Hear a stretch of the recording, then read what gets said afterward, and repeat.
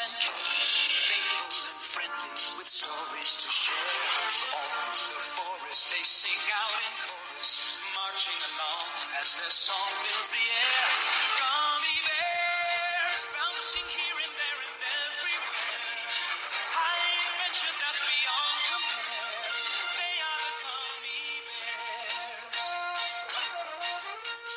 Magic and mystery are part of their... All right, welcome everybody to Back in Tunes. We're back for our third season. This is the first episode.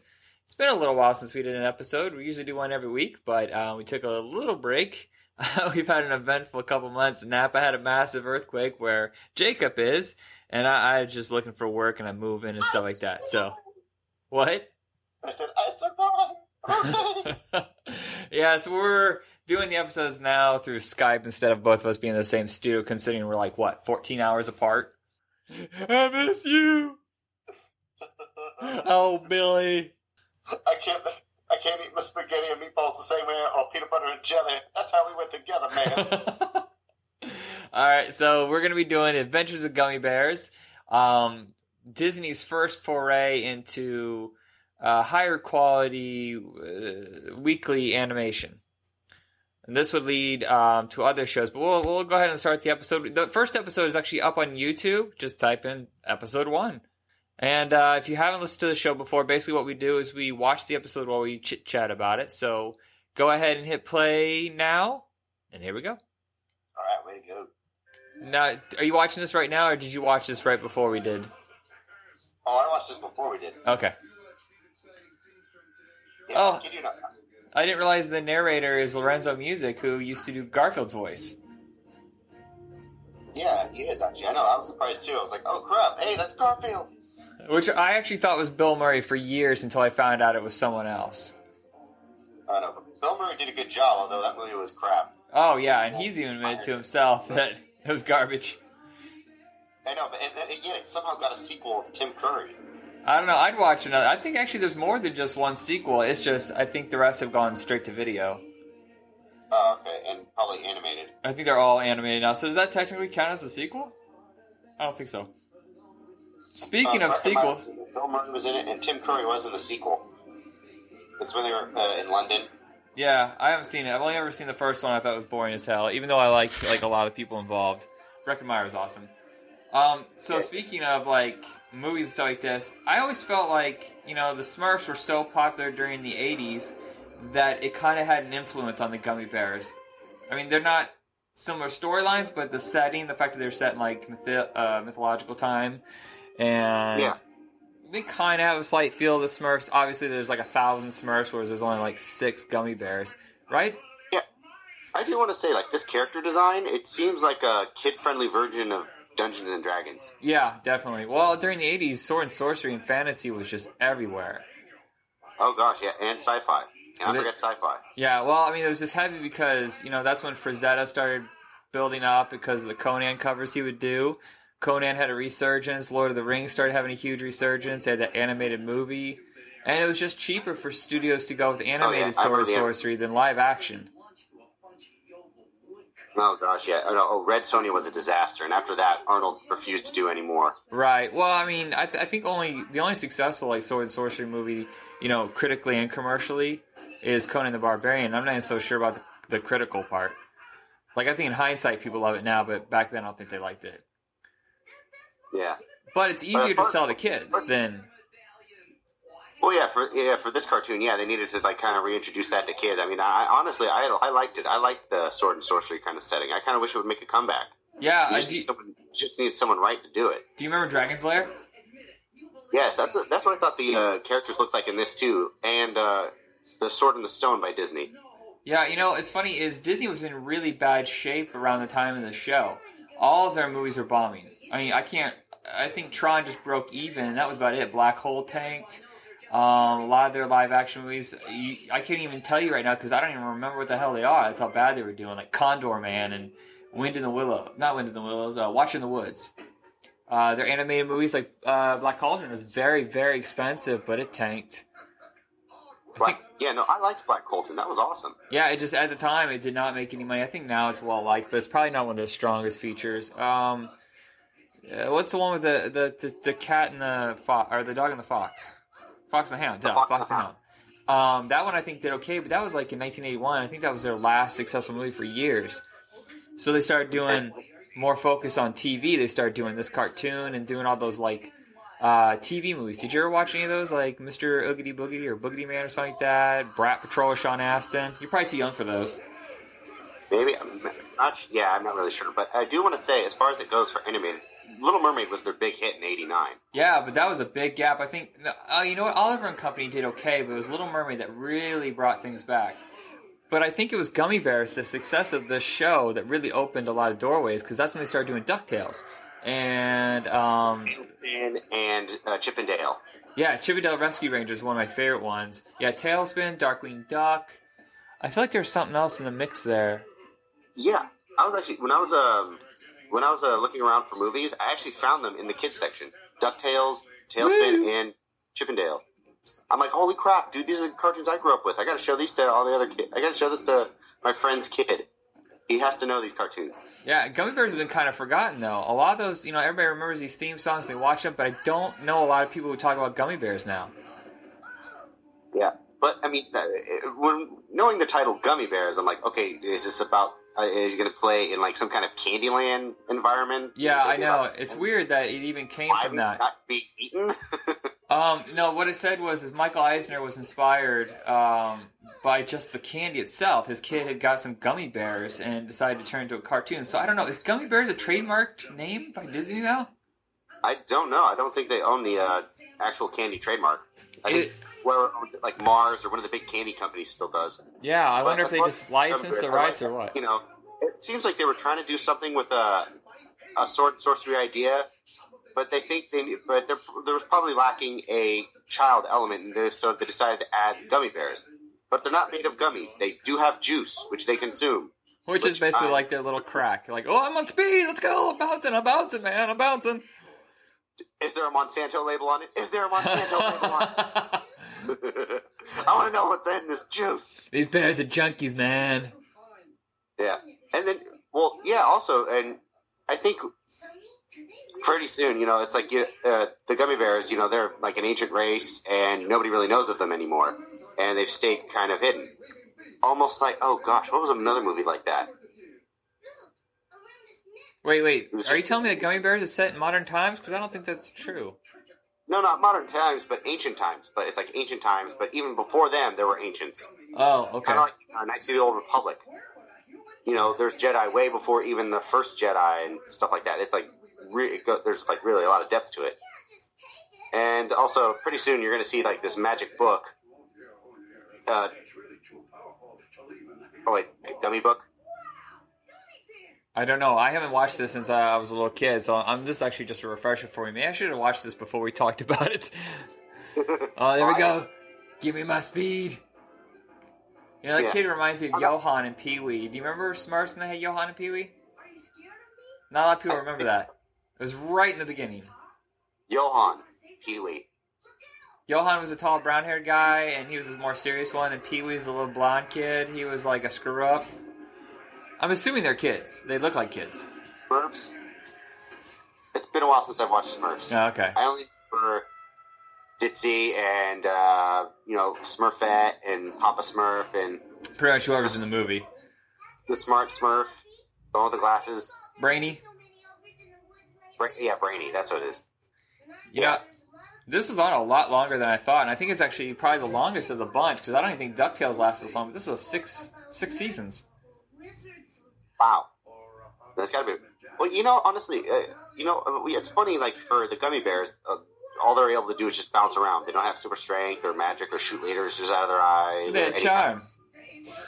No, when a human drinks it, then it's like steroids, but it only lasts for a minute. Oh, really? I didn't know they ever drank it. Oh, man. That makes me want to drink some right now. Yeah, gummy bear juice. I'm trying to remember. I was trying to look it up online. I could have swore they actually had gummy bear juice, like, in the stores. Yeah, I know. It'd be crack for kids. Oh, gosh. They'd be going crazy for it. It's like, I want gummy bear juice. It's going to make me strong. No, it's not. It's probably got high fructose corn syrup. Probably. That's why you're boosting.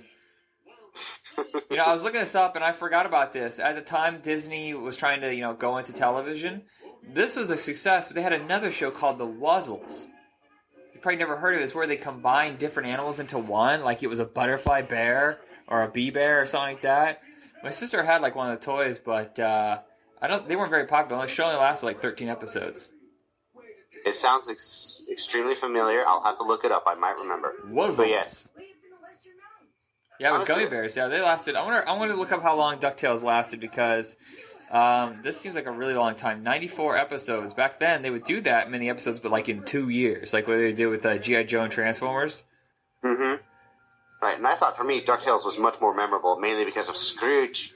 Yeah, Scrooge McDuck. You got an angry, greedy Scotsman. Yeah, it looks like DuckTales only lasted 4 seasons. 100 episodes, though. Oh, wow. Very nice. And they had that movie. Oh, yeah, the one where they find the genie in the lamp, and it's Christopher Lloyd, the villain. Oh, really? Yeah, he was the voice of the villain that was trying to find the genie. Huh. I was looking up the cast, and not all these people are household names unless you really know animation. But like June Foray, she was legendary for doing all like the Warner Brothers voices. She did Tweety Bird and Grandma and stuff like that. Lorenzo Music, of course, did Garfield. Rob Paulson, who is known for all the characters he did on Animaniacs. Corey Burton sounds really familiar. Jim Cumming, I have to look them up because I know these names. David Faustino from Married with Children actually did the voice of the youngest one. Oh, wow. Look, Corey Burton, I know this voice. I think we discussed this like in a show we did earlier. Yeah. Corey Burton, I think, has also been in a few games I've played. All right, let's look this up. Timon and Pumbaa. Quint, I don't know. I have this. All right, now this name. Oh, he did Shockwave and Spike in the Transformers the movie, and then he did G.I. Joe the movie. He did the voice of Tomax. It looks like it's about it. I mean, that's why we know his name. I thought we knew him from something much more common. Yeah. You know, honestly, you know how, like, in certain movies and characters or certain situations, there's always that one conservative douchebag in the bunch? Well, I think it's that little gummy bear with the green hood. What do you mean, conservative, like Republican, or just kind of scared of everything? Pretty much just scared of everything and just saying, like, no, we can't mingle. We're going to hide like we have, you know, from everybody else. Is that you? Just honking? How we survive. That kind of thing. That kind of guy. Basically the one who, like, gets bitten by a zombie and doesn't tell you.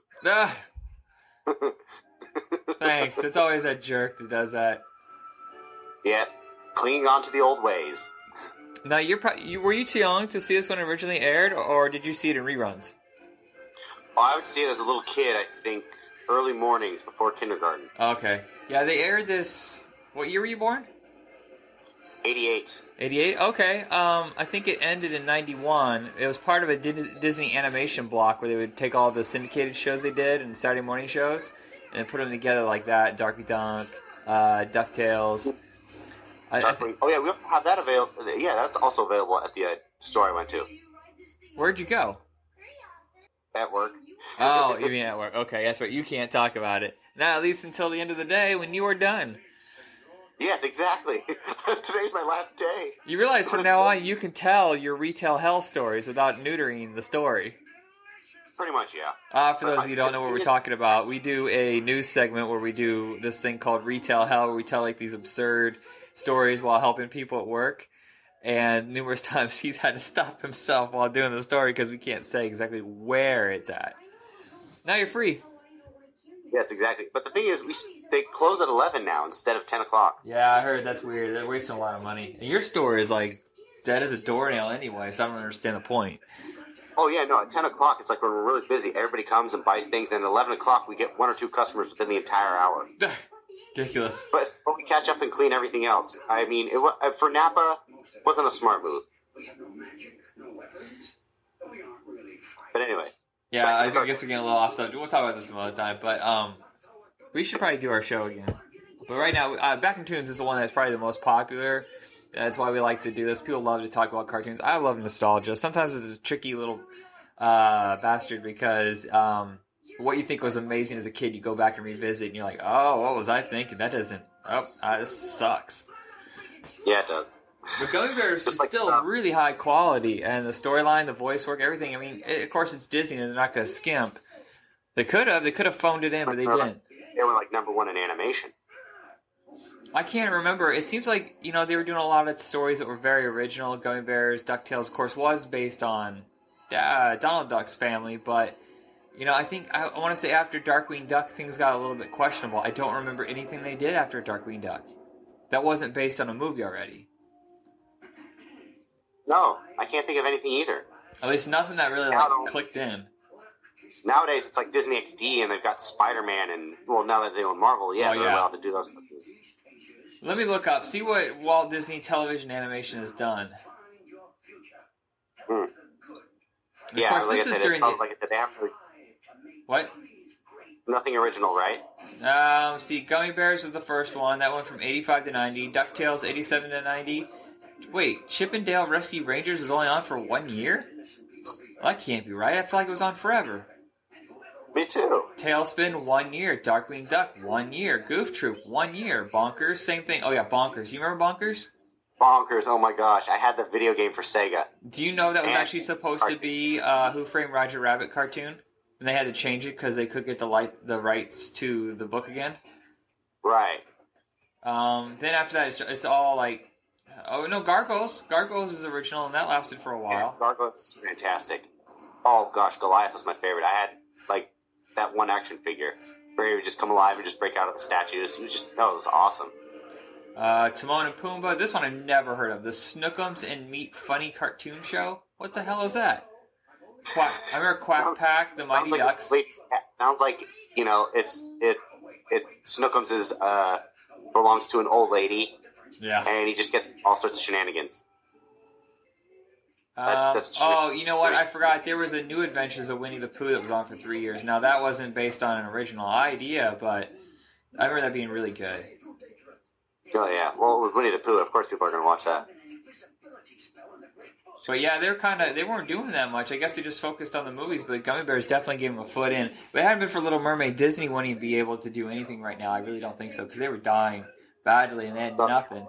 And, they wouldn't have Marvel now. They wouldn't have Star Wars. And it's all based around the fact that this and Little Mermaid hit. Yeah. Oh, gosh. Not to mention Aladdin. Oh, may Robin Williams rest in peace. Yeah. That was quite a bit more successful than Little Mermaid. It was Lion King was their most successful animated movie, I think, up until Frozen came out. Lion King, I think, was the biggest one. But Little Mermaid definitely was like, oh, we need to take notice of Disney again. They're not screwing around.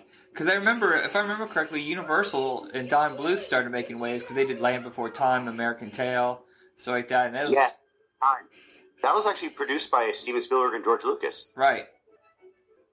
Oh, you know what? I just remembered there was a Disney movie right after Gummy Bears that was really good. I don't think it made a lot of money, but it was the mouse one where he's like a detective. Great Mouse Detective. Is it called The Great Mouse Detective? Great Mouse Detective. Yeah, and Roddy McDowell, so good as a voice. Oh.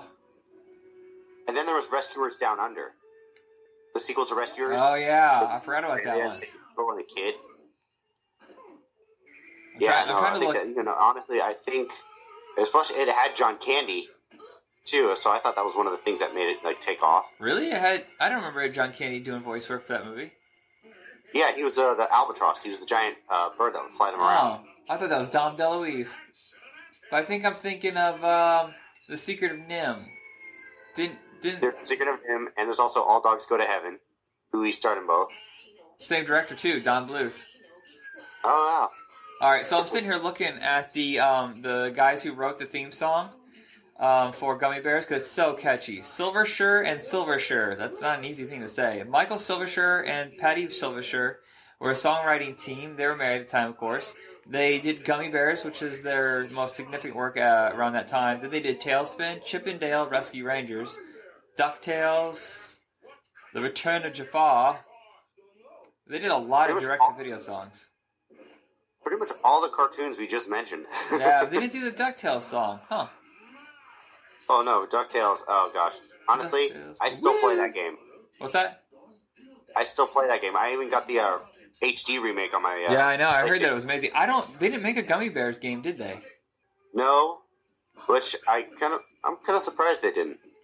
Disney was really good at making video games back then, and I remember the Rescue Rangers game. I played that one a lot. And the DuckTales one I remember, but I don't think I really played it. But yeah, it seemed like this looks ripe for a video game. I say ripe just as berries are splashing all over the screen. Yeah.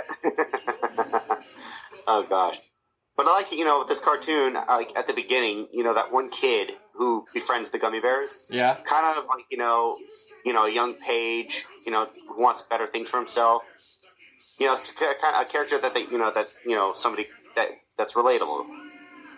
Kind of like with how Star Wars was with Luke Skywalker. Someone who wants bigger and better things. Here's the weird thing: is I didn't relate. I never related to Luke Skywalker. I always related to Han Solo. He was the guy looking at this bizarre crap, going, "What? Are you kidding?" It was Luke Skywalker was kind of whiner now. Yeah, but now he's a Jedi Master. Master. Yeah, and now, honestly, I'm pretty excited to see what they'll do with the new one. I mean, J.J. Abrams, I don't think he's going to fuck it up. Even Kevin Smith said that. Kevin Smith is like one of the biggest Star Wars nerds out there, along with J.J. Abrams. Hey, do you think with 80s nostalgia and full blast and, adapting all these cartoons into movies, do you think Gummy Bears would be adapted? Or is it too ridiculous of an idea? Gummy Bears just seems kind of hard to sell. DuckTales, you could do a CGI remake, but I don't know if you could do this. Yeah, I don't know. I mean, as far as it goes, maybe if enough people remembered it, or because lately, they've always been pushing like gummy bear, advertisements, trying to get it out there again. So I think maybe then, after a few more advertisements, they'll come out with the movie, and they'll have those. I mean, I don't think they'll put, as long as Michael Bay doesn't have his hand in it. Oh okay? God! They need someone who actually loves movies instead of wants to make money. That's the problem. I think a lot of people who are making movies now just want to get the money back, what they spent. Yeah, that's part of the business part. You're the creative side. Stop going for the the money. You go for the fact that you love movies. Don't aim for sales. Aim for story. Exactly. I mean, honestly, that's all Michael Bay did with the latest Ninja Turtles movie, which I will give a review later on. Ugh. I don't even want to think about it. They don't look like Ninja Turtles. They look like just freak shows. Well, they at least served pizza in the theater I went to. No kidding. That's perfect. Kidding. I had to eat pizza while I watched it, and I got it. It was at one of the early shows, so I only spent like $6 instead of like 11. Well, at least that takes some of the edge off. Yeah, it did. I should probably say this episode's almost over. I should say this show actually got canceled by NBC after its fourth season. Disney refused to cut its budget. They wanted to keep the quality the same, but the ratings had dipped a little bit. So NBC decided if they weren't going to negotiate on the budget price, they weren't going to pay them anymore. So they took it over to ABC, which is funny because Disney would eventually own ABC. They took it over to ABC for 2 seasons, kept it going, and then they decided to do another season at the end, 1990-91, as part of their animation block, which is probably what you saw growing up. Yeah, that's probably what it was. I mean, I would see it on like the Disney Toon Channel, where they would show all those old cartoons. And I gotta say, it was definitely one of the most fantastic ones, because, like I said, medieval times, knights and armor, trolls, freaking trolls. The trolls are cool. I like those. Yeah, they are. Good villains. They do look very dumbfounded, though. They do look like a bunch of idiots. Nowadays, trolls just look like anybody, especially on the internet. It took me a second to catch you on that one.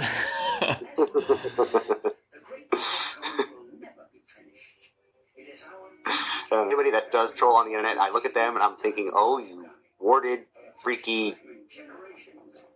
buck-toothed, pimply, fucking green-skinned, ugly son of a bitch. All they need is some gummy bear juice. And I'm sure they'll be happy. It's like, you're not you when you're hungry.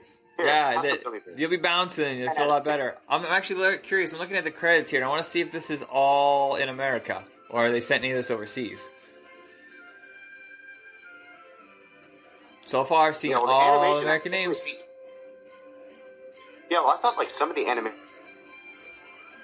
parts, especially like the little roller coasters, how they get around. I thought that kind of reminded me of something from Finding Nemo. So I thought it might have been had something to do with at least overseas animation. You never know. I didn't recognize any of the names in the animation, but you never know if someone else here went on to have more control. I should look that up, see if they did any movies or anything like that. All right. So that's it. That's the end of the episode. I am Michael. I guess I don't have any final words. Do you? I really kind of hope they bring something like this back, or at least just the whole genre of sword and sorcery comes back. Yeah, it seems. I'm trying to even think. It seems like all the cartoons are purely focused on modern times. There's something really magical about that setting, and of course, there's so many cartoons in the '80s that were set during this time period, and I think that's significant for a lot of us who grew up around that time. Yeah, I just hope to see another sword and sorcery movie. I mean, yeah, we've got The Hobbit, but that's the last movie's about to appear in December. Yeah, that, and they're really long, and I'm sorry, I think The Hobbit's boring compared to Lord of the Rings. I'd rather watch something else. And that, and oh, here's the thing. Make a sword and sorcery movie that doesn't suck. That's a very short list. That's like trying to find a werewolf movie that doesn't blow. I'm trying to think. There's American Werewolf in London. There was, The Howling. Yeah, The Howling. By Dave Cronenberg, right? No, that's Joe Dante. Damn. Which one did Dave Cronenberg do? He did one with a porn star, Marilyn Chambers? Yeah, it was Shivers. He did The Fly. He did Scanners, Dead Zone, stuff like that. And then he started going off into other stuff. The Brood. The Brood. Oh, yeah. What about the dwarves? I was like, oh, Jesus, that was creepy. So freaking creepy. All right, you want to wrap? What? But yeah, anyway, back to my final words. Yeah, I want sword and sorcery to come back, and this is a great way to introduce it to kids, at least to have something to relate that they grew up eating, like some kind of franchise. We should do that. We should do Dungeons and Dragons next, and then maybe a Smurfs episode. And I'll try to find other stuff like Dragon's Lair. We'll just try to find video game or sword and sorcery oriented cartoons. Oh, also do Peter Pan and the Pirates. I think that's an awesome cartoon. I've never heard of that one, so we should watch that. Yeah, it's Fox's Peter Pan and the Pirates. Okay. Tim Curry, Captain Hook. Nice. So yeah, I guess that's all I have to say. Hopefully everybody enjoyed watching it, and I hope you feel the same way. I hope you feel that sword and sorcery comes back. All right, this is Michael signing off. Jacob? This is Jacoby Kenobi. Ta-ta! Don't forget to drink your gummy berry juice. Make sure it's not labeled or has anything to do with Monsanto. Like, make sure it is labeled. Make sure you know what's in it. What the hell am I saying? I'm sorry. Yeah, too much juice, man. All right, everybody. Good night.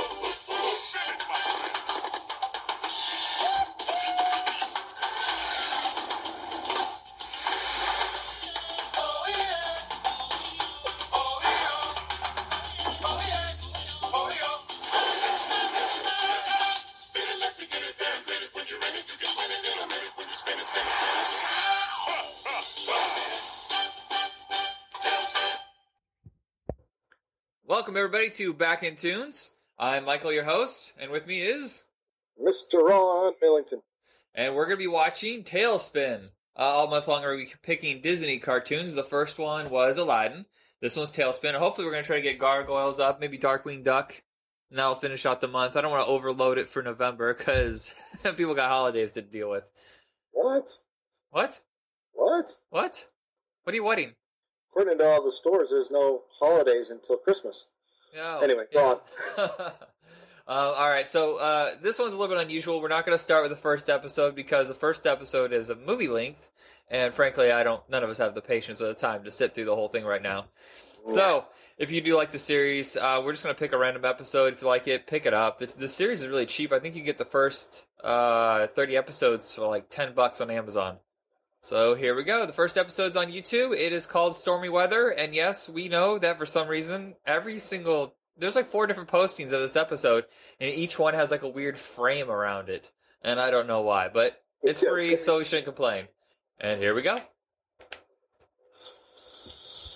You know what's funny is I remember watching this, and at no point did I know this was a spinoff of Jungle Book. I feel really stupid now looking back on it. I know something you didn't know. In fact, for a while, I my memory is starting to go. For some reason, I thought Launchpad McQuack was part of this series. No. Yeah, my brain is going a little bit.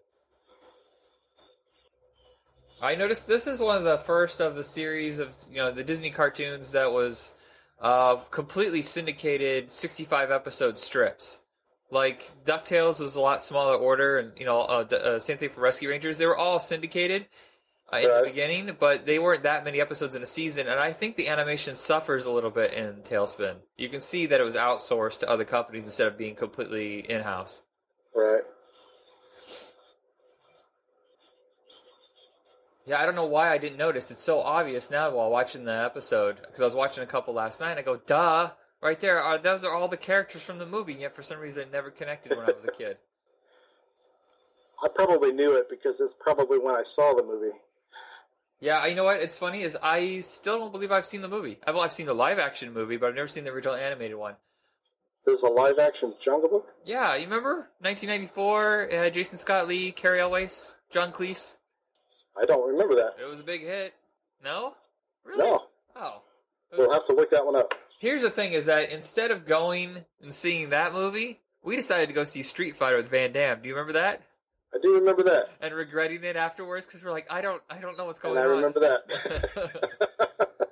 that. Video game movies are rough, man. Yes, they are. Yeah, so this is only on for 1 year. I really thought it was on for years. Yeah, 1 year, 65 episodes. It probably is just because there's so many episodes and that it was aired as part of that Disney Toon block that it seemed like it was numerous seasons. Because that's way more cartoons than a lot of people can comprehend.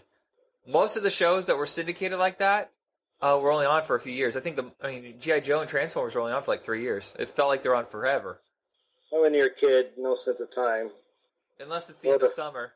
Yeah. If it's that last month of summer, you just count. Oh, God, only 20 more days. Oh, no, 18. What are we going to do? My life is over. And then you just spend it all watching cartoons anyway, so. That's right. So this was the fourth in the run of the Disney revival. First was Gummy Bears, which we did a couple months ago. DuckTales, which I really want to do soon. Yes. Rescue Rangers, Chippendale Rescue Rangers, and then Tailspin. Somewhere in there is Bonkers and Goof Troop, but I can't remember where. See, and those are two more. I know I've probably said this before, but I don't know where I ever found time to go outside. No, I swear I watched every cartoon too, and but I remember playing outside all the time. But it's because we didn't have a lot of homework and we didn't have work. We didn't have to clock in and clock out. Right. So say we watched 2 hours of TV, that seemed like a lot, and then we had like 8 hours to run around outside. And that was back when we could run around outside until 9 o'clock at night and have toy guns that look real. That's right. How were we not all shot? I look back at some of that stuff. I go, that was a real size plastic AK-47 that we were running around the woods with. Stunning. Yeah, the animation still is 10 times better than pretty much anything else on television, but I do notice, especially since the last 2 episodes I watched, that the quality just isn't as high. Mm. And this is also, I think, the last of the cartoons that weren't spun off from a movie. That they're off off of a current movie. Like, the Goof Troop came out of the Goofy movie. Aladdin came out of Aladdin. It was all within a year or two period between the movie. This was a good 30 years, I think, between the movie and the series. Which tells you that the movies that they originally made, they lasted a lot longer back then. They just kept re-releasing them over and over. Right. They don't do that anymore. I remember, though, that they used to release, Pinocchio, every 4 or 5 years and stuff like that, and you just go in theaters, and Disney would just rake in the cash, because a new generation of kids would discover it. With the digital age, the whole Vault thing is kind of moot. Yeah. Well, no, they still put them on DVD and Blu-ray and take them in and out of the vault and torture people all the time. Yeah. I hated it when I worked retail and they'd come in do you have Little Mermaid? I was like, it literally went back into the vault 2 weeks ago. And no! They want to buy it on Amazon to be from a used seller and be $60. It's such a ripoff. Right. I don't want to see how that benefits Disney in any way. Just always keep it perpetually for sale. It's like my son is into Transformers Rescue Bots. And the freaking toy collectors are really ticking me off because I can't find a single Optimus Prime or Bumblebee or any of these others for less than $20. Of course, the popular characters, the ones that... these guys come into stores and they dig through And they pick all the popular toys and leave you with all the junk. Right. Well, I'm looking for the transforming one. Yeah. I did find just a posable figure for him, but that was $7, but it's not the same. No. And it wasn't like that when we were kids. You could literally, No. I mean, you could just pick up pretty much anything. I think the only hard toy ever to find was the G.I. Joe characters. Like, it was hard to find Storm Shadow. It was hard to find Snake Eyes. Right. But everything else is easy. It's funny thing is, looking on these Disney cartoons, I really don't remember much merchandising until Gargoyles came out. Do you remember toys for any of these cartoons? I don't know about Tailspin. Honestly, not any of them, to be honest. I had Gargoyles I remember seeing, but vaguely. Yeah, they didn't seem like they were up on the merch stuff back then. Now they're like crazy. Everything gets licensed to death. But back then, And everything had a video game, but other than that, yeah. Speaking crappy of, ones. they always had no, man. Come on, tell me, Rescue Rangers and DuckTales weren't awesome games. I don't know about the rest. DuckTales was fun, but Yeah, there were 3 games of Tailspin.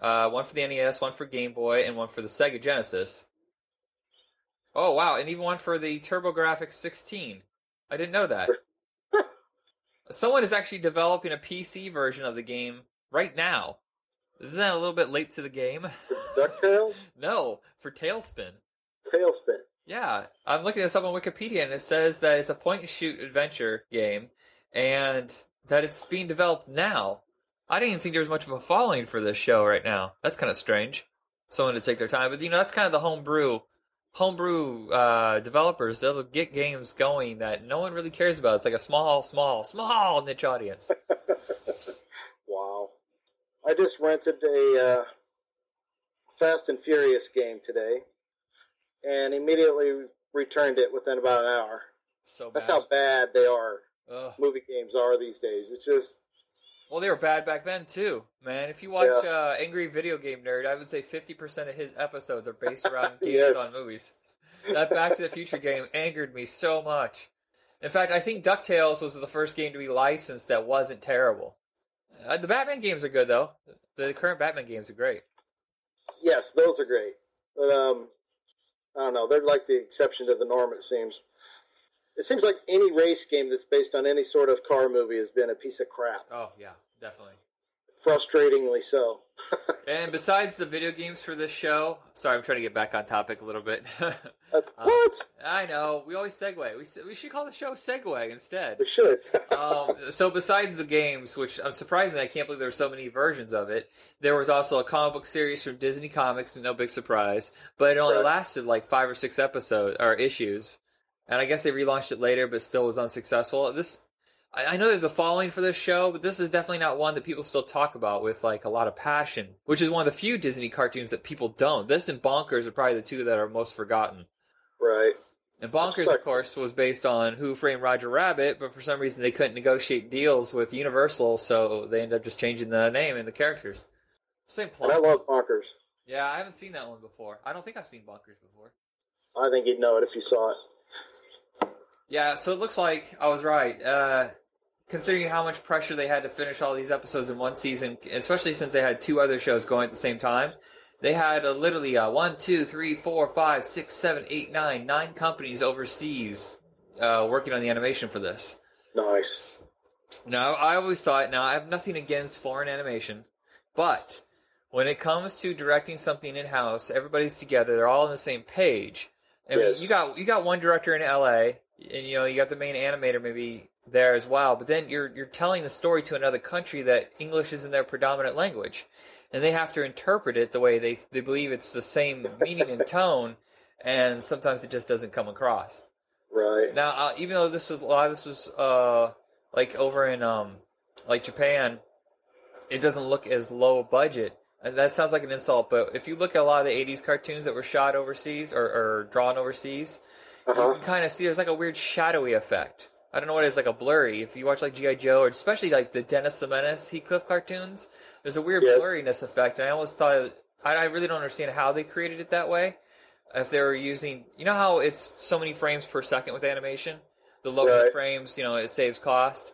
I wonder if they found a way to make it lower, like 8 frames per second, and then ram it out. Yeah, smooth it out, but that's why it has a slight blur effect. I think that's probably it.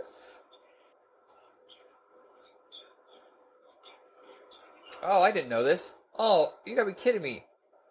Over in Europe, they have all 65 episodes available on Netflix. We get screwed. We have YouTube. We always get screwed. Oh, well. They're saying here well, it's all Disney, so that makes sense, I guess. You were talking about Launchpad making an appearance in this one. Right. Did he ever show It's up? kind of the other way around. Oh, so they showed In up a in... roundabout a way. Actually, not really. Just their logo. Oh, so the characters It never says showed here, up. in the episode Flim Flam, the front of Darkwing Duck's uniform is ripped open, revealing the Tailspin logo on the shirt he wears underneath. You know, you would think that they would somehow find a way to cross them because, you know, Launchpad being a pilot and Tailspin being about flying, you'd think that he would have showed up in an episode maybe like racing against each other. I would have loved it. Yeah, I don't know why they blew that opportunity. That's all the worlds are about now is like this synergy universe kind of thing. Like if Disney was to relaunch all these cartoons, you know it'd all be like, just one universe. Like all of Stephen King's books tie in one way or another. They're always set in the same state. Yeah. What was I thinking? Or do you remember the old Scooby-Doo cartoon, Animal Olympics? Not Animal Olympics, Scooby-Doo Olympics? Scooby-Doo, yeah. Laugh Olympics. I got it wrong.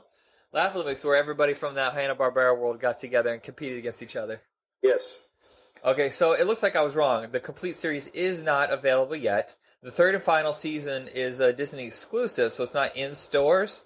But it says January 2015. It'll be exclusive in Walmart. So it'll be on the shelves there and Canada. Every season? You know what? I'm lying. Why don't I read this before I say it out loud? Okay. Tailspin Volume 3 includes one episode called Flying Dupes, which was controversial and has never been re-aired. That is included in the final volume. It is available on the Disney Movie Club store, which I don't suggest you join because it's a massively expensive ripoff. It's one of those where you have to buy, you get one free, and then you have to buy 6 more. And so it says, Tailspin Volume 3 has now been set for wide release January 2015 in Walmart, but in Canada.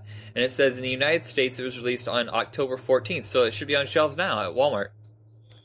Sweet. If you lived anywhere near Walmart. I live in the middle of nowhere. I have a Fred Meyer's. You've probably never heard of Fred Meyer's. Well, you have Doesn't Myers. He make pianos? What? Yeah, you have Myers there, but not yeah, we have Stevie. Myers. No, it's a pretty good store. It's like an Oregon-only thing. There's a Fred Meyers in Fort Wayne, but he sold grandfather clocks and pianos. Oh. Huh. It's funny, the difference between there and here is that the major difference is that Carl's Jr. and Hardee's. Yeah.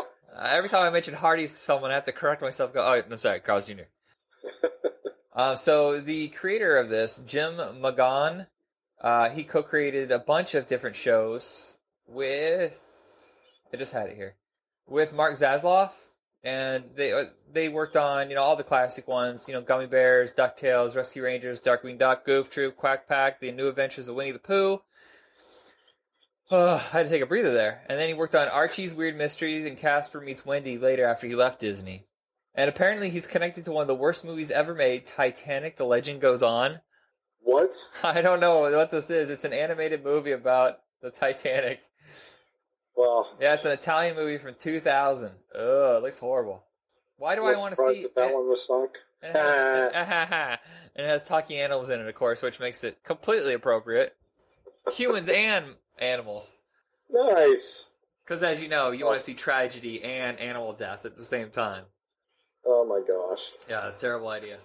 So, this series won Primetime Emmy Award for Outstanding Animated Program. That's a man-animated? I laminated it. If you say it enough, you can really screw it up. So I'm guessing that Titanic show was released probably around 97? 2000. 2000. So it's still riding on the winds. Yeah, I don't or know. Waves, I guess. Oh, anyway. Man, dude, your puns are killing me today. All right, so the main animator / director of this, Larry Latham, of course, he did the same cycle of those Disney cartoons, but he also worked on classic Hanna-Barbera cartoons, Super Friends, Scooby-Doo and Scrappy-Doo, The Smurfs. Yes. And then he went over to Marvel Productions where he worked on My Little Pony and The Amazing Spider-Man and His Friends. Nice. I want to do that one. I loved watching that one with Iceman and Firestar. Mm-hmm. In 1996, after he left Disney, he went over to one of our favorite cartoons that we watched every morning. Do you remember this in college? Spoon! The Tick. It worked on the Tick. Awesome. This guy bounced around a lot. A lot of animators usually do the same thing over and over. But he went over to Universal Studios after that, and he directed the 2 direct-to-video American Tail movies. Do you remember those? I remember seeing them, but they're not as good as, of course, the first 2. Like, Five Goes West is, like, the best one, in my opinion. I've seen the last 2. I don't remember them. That's how memorable those were. And Yeah, I'm with you. The first 2 were awesome. I like the second one. But... Oh, this is depressing. He died 4 days ago. Oh. 5 days ago. Holy crap. Yeah, he was working on the H.P. Lovecraft comic book called Lovecraft is Missing. Mm-hmm. And he finished it just days before. Wow, he just finished it days before his death. At least he got to finish it. Right. You would hate for someone else to hop in. Well, I guess you wouldn't hate it because you're not. I don't even know if you would even notice if you're dead. And the other main director of the show, he was also a Primetime Emmy Award-winning animator, director, producer, and writer. He did The 9 Lives of Fritz the Cat, which is the horrible sequel to the controversial X-rated. It's like the first X-rated cartoon. Wow. Yeah, you know, you never heard of Fritz the Cat? Fritz the Cat. Yeah, it was a massive success, like 1971. I don't remember it. Okay, well, the guy that did Heavy Metal and, not Heavy Metal. Ah, good God. Alright, sorry about that interruption. Somebody's phone went off. Thought I had that shut off. I forgot what I was going to say. Oh, yeah, Robert Taylor. Robert Taylor. It sounds like the name you'd say like Robert, you know, with a very affectation. Yeah, he did Fritz the Cat, the Flintstone Kids, GoBots, which nobody loves, but for some reason I remember having a huge affection for it because I could never afford Transformers. I did too. Challenge of the Super Friends, and then he did the very last Aladdin movie, The King of Thieves. Did you ever watch that one? We just discussed Aladdin a few days ago. Not you and me, but me and Tony. I never watched the third movie because the second one was so bad. But the third one, I think, actually made up for it, the second one. How bad the second one was. Yeah. I liked it. The second one's so much lower budget. It didn't have Robin Williams, and it just felt like an extended TV episode. I just couldn't get into it, and I never got around to watching the third one. But I was told that it was a shame. I should go back and watch it. Yes. So for the most part, Disney still stuck to people who did animation as a living instead of like grabbing a star or, you know, some name and throwing them into the cartoon, which has started to be the trend in the early 90s. I mean, as much as I love Batman, I kind of blame it for that, you know, because they started casting names like left and right for all their characters. But for the most part, it's just like the classic guys. A lot of these I haven't heard of, though. Ed Gilbert, R.J. Williams, Jana Michaels. But I know Jim Cummings, Tony Jay did a ton of voice work and live action. But here's one it's a recognizable name, Sally Struthers. That's the only one in here that's like a household name. Well, was a household name. I don't think kids know who she is now.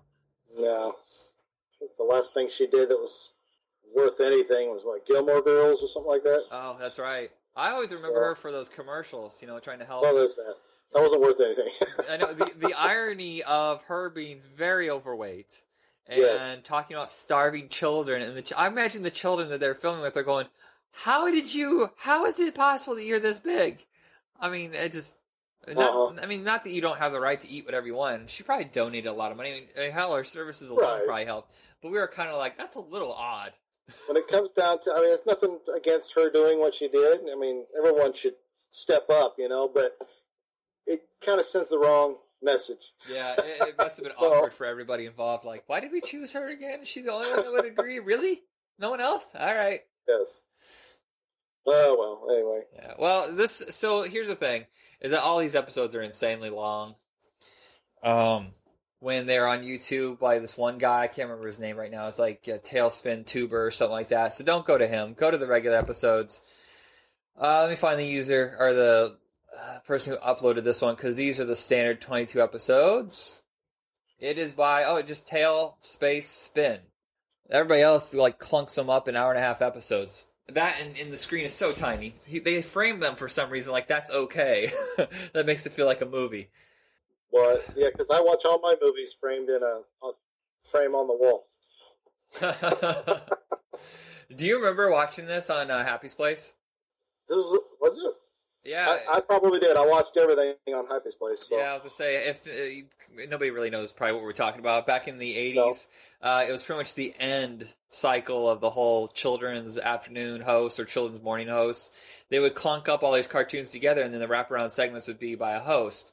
The most famous one probably being Bozo the Clown, but we had Happy the Hobo because I was too poor for cable, so I never got to watch Bozo. But Happy the Hobo, he had a show, I think, from 1980 to about 95, and it spun off in the mornings with Froggy's Place. You remember that one, right? Yes. He had a really gravelly voice. How's it going? I mean, that sounds... Hey, Froggy. I don't know how he made that voice, but it must have been painful. That's why he was in the morning. Yeah. It's the only time they can make that voice. I always wondered why Froggy wasn't just sitting there, like, wrapped in a bathrobe and coffee going, oh, you're here again. Oh, my God. Seriously? Smoking a stogie. All right, hold on. Let me go find a cartoon. Oh, that's not a cartoon. Oops, I gotta put that away. There's some Happy's Place on YouTube if anybody's interested in looking it up. He was absolutely magnificent. The very first Happy. Mike, I can't, I'm tired right now. Sorry, I slept like way, way too much. Yes, the first Happy, not the... Yeah, sadly, he died away. Passed away. Wow, I really am tired. The words aren't coming out right. He passed away about a year ago, and it hit everybody hard who like grew up on him. I was on his show when I was a kid. I won a contest and ended up on there, and I remember he wanted me to do the closing segment, and he goes, "Say, we'll be right back, babe." And I was like, "What?" I'm like, I'm 5th grade. I don't know how to handle it. I'm already scared enough that I'm on television. And I'm all like, "Where's the camera?" He goes, "Right over there." I go, "Let me back, babe." I look like I almost feel like Marty McFly. Get your damn hands off her, Biff. Awesome. What was that part? I am your density. I was like a 5-year-old Marty, not Marty McFly, George McFly. George McFly. But yeah, I remember how nice he was to everybody, and I just really upset that. I think we're all upset when he left because we knew instantly that is not Happy the Hobo that we know. And there's like two great guy, personally a great guy, but he had a Facebook page set up prior to his death, and I remember putting some artwork up for him, and he personally thanking me for it and talking. He takes the time out and talks to everybody. You know, he's just a great philanthropist too. Yeah, well, what I heard, and this might be just a rumor, is that Steve Shine, the owner of that channel, decided to cut back on the costs because the ratings were going down. And even though he loved being around the kids, he found that he was just making absolutely nothing. And plus, I think at the same time is when he developed those fortune cookies, those flavored fortune cookies, which are still available. We should put a link up for that. You know what? I should try to see if we can interview someone from his family to tell the story. I want to know the story of Happy the Hobo. I think it's been about 35 years and celebrate the anniversary. I should look it up because he's the kind of thing that should live on. Definitely.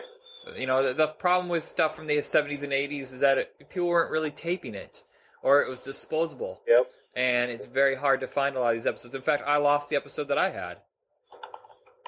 Somewhere I have the copy my uncle had. Unfortunately, I think I'm... Yes, I was a gross little kid. I think I was mining for gold in one of them. Oh, man. That's awesome. Yeah, literally, if you just look up Happy the Hobo, it's entertainer entertainer page. I really am having a rough time this morning. Literally, I slept 17 hours, so I'm almost a zombie. Yeah, look it up, because he's one of those guys that was so amazing, and his show, Mike Fry, that's his name, Mike Fry. Yep. To get back to the point, his show was the kind of thing that delivered cartoons that no one else had. You know, if it wasn't on Saturday morning cartoons, he had them. Almost everything that was syndicated, including Tailspin, DuckTales, you know, G.I. Joe, Transformers, stuff like that, they were on his show. I don't know if he personally chose them or they just had a deal that they got. I don't know how that works. You know, how you get shows for syndication. No. But yeah, he was responsible for delivering all that great entertainment. Definitely. Rest in peace, man. Yeah. His Facebook page is still being kept up, it looks like. Yeah, his family, I think, is still working on it. Awesome. But yeah, anyway, that's for another episode. Yeah, kids who missed out on this kind of thing, they never had like an afternoon host. Look it up. It's so amazing, and no one really talks about it. Some people still hold horror hosts up. You know, they still have pages and they still continue the tradition, but there's no children host as far as I know. Have you ever seen one? Do your kids ever watch that? No. Sprout. I think the Spout channel has something similar to it, but it's nothing. It's for the younger kids, not. Well, like little kids. Yeah, like little Happy the kids. Hobo is for like anybody from like 5 to 15. Yes. All right, so I think we yammered on a little long. You got things to do. I gotta go get some more sleep because apparently I'm trying to go into a coma. All right, that's it for us here at Back in Tunes. All right. Good night. Hasta la vista. After these messages, we'll be right back. 1,000 years ago, superstition and the sword ruled. It was a time of darkness. It was a world of fear. It was the age of gargoyles. Stone by day, warriors by night. We were betrayed by the humans we had sworn to protect, frozen in stone by a magic spell for 1,000 years. Now here in Manhattan, the spell is broken, and we live again.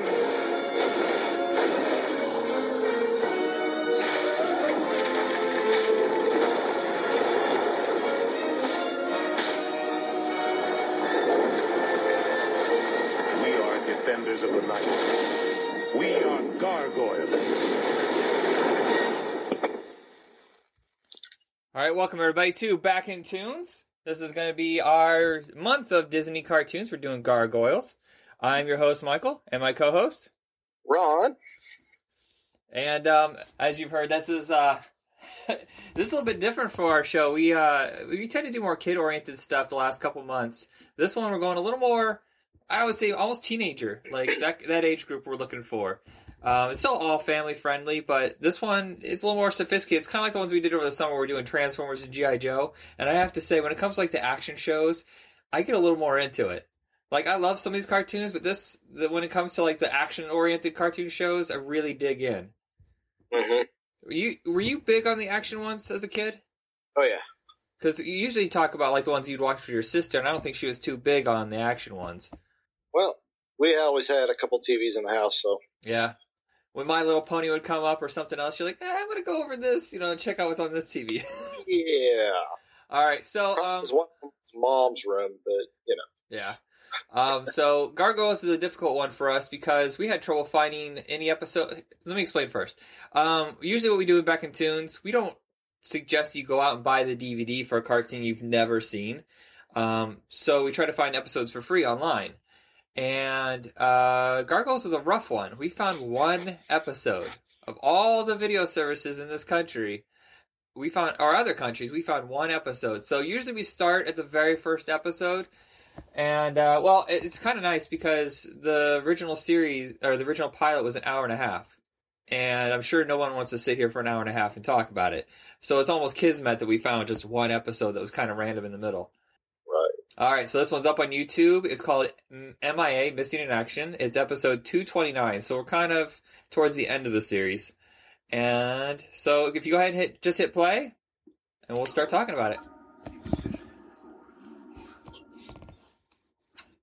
So I would say with cartoons, especially boys' cartoons, the whole fantasy sword and sorcery universe is something that's very strong in cartoons because I don't think movies could really convey on their tiny budgets, this kind of imagery. I think the biggest ones are probably, Legend and Conan the Barbarian. Other than that, they're always really tiny budget movies. Right. But with cartoons, you're only limited by your imagination. So this is really kind of a thinking man's cartoon, if you will. One of them, at least. Yeah, it seems... I don't remember a whole lot from watching this as a kid. I think I only made it through the first season. I think it was only on for like a year and a half. But I remember catching episodes here and there. I wasn't like hardcore on it at the time. And Right. I remember like the stories being very emotional driven instead of just action or let's sell this toy kind of thing, which is Disney's style. Right. They usually went more emotion than just let's just throw out some generic junk for people. I found it funny. You look at the guy there, played by, was it Frakes? Jonathan Frakes? William Riker from Star Trek The Next Generation. The one that's talking He looks right now? just like him on the cartoon. Really? Yeah. You know what's funny? Is At this least I think it does. I don't know. this and Batman were one of the very first shows to go outside that little circle of voice actors. You know, there's always the same dedicated group of voice actors. They kind of went outside that realm and cast some actor, like what's the word I'm looking for? People who had like a face presence, you know, on the screen. They were like doing supporting roles and lead roles in TV and movies. So, you know, not just because they were focused solely on their voice, they had a variety of different talents. Mark Hamill being one of the very first guys to be able to explore that world with a lot of success. Right. And of course, Keith David, who's the lead in this, he was a character actor during the 80s. You know, he was in They Live, The Thing. He's in Pitch Black. Wow, he does a lot of sci-fi, I just realized. This was his first prominent voice work, but then he would also go on to do Spawn. Keith David. But Keith David, not to be confused with David Keith. no. Who I have a dream, and it's dying as every year that they get a little bit older. I always want to see like a throwback to 70s exploitation movies, and have the poster say Keith David, David Keith, and then have them call they're like adopted brothers. You know, one's white, one's black. You know, they go after vengeance for the death of their mother, and it'll be called like dominoes. They're gonna fall. You know. One's got a sub-basement voice. The other one's got a... No, wait a minute. He definitely has one of those recognizable voices. Yeah, he does a lot of games too, but for the most part, I think people know him from this and Spawn, which I've heard that Spawn is coming back. Awesome. With him? I believe they're bringing it back to HBO. Yeah, he's coming back, and it's going to be the same kind of dark tone, much better than that movie. I did not like the live action movie. No. It was all about I don't know how many people who do. Yeah. I didn't realize Let's say that he's the narrator of the WWE Network now? Huh.